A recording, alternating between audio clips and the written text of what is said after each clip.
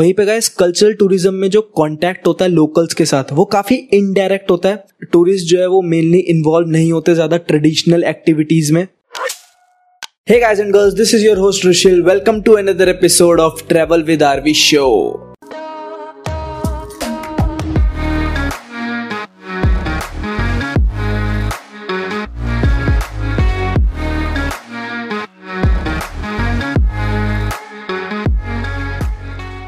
So guys मेरे पास दो terms हैं और आज के एपिसोड में मैं उन्हीं दो टर्म्स के बारे में बात करूंगा। लोगों को लगता है कि उन दोनों टर्म्स का मीनिंग सेम है, बट ऐसा नहीं है। उनके बीच में एक मेजर डिफरेंस है। मैं बात कर रहा हूँ एथनिक टूरिज्म और कल्चरल टूरिज्म की। इन दोनों में एक बहुत बड़ा डिफरेंस है। क्या है वो, बात करते हैं उसके बारे में। सबसे पहले बात करते हैं एथनिक टूरिज्म की। सो गाइस एथनिक टूरिज्म में जो टूरिस्ट होता है वो इंटरेस्टेड होता है लोकल लोगों के कांटेक्ट में आने के, कि कैसे वो लोकल लोगों के कांटेक्ट में आए, उनके साथ ज़्यादा टाइम स्पेंड कर पाए, उनके साथ रह पाए, उनके साथ वो एक्टिविटीज़ परफॉर्म कर पाए जो वहाँ के लोकल रेजिडेंट्स परफॉर्म करते हैं। तो बेसिकली वो पूरी वो लाइफ जीना चाहता है जो एक पर्टिकुलर एरिया के रेजिडेंट्स जीते हैं अपनी नॉर्मल लाइफ।